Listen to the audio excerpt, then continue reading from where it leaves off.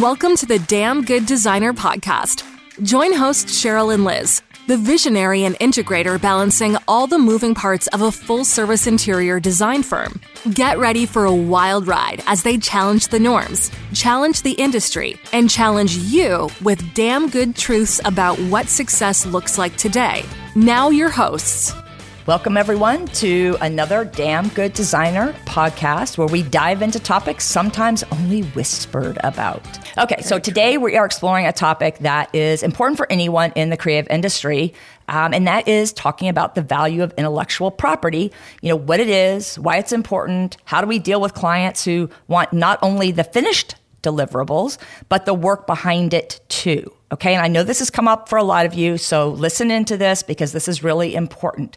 We're going to unravel this together, talking about just in general, walking you through it. And it's really about what the client really owns when they are buying your design creative skills. Like, what is it that they are, entitled to and what they are not.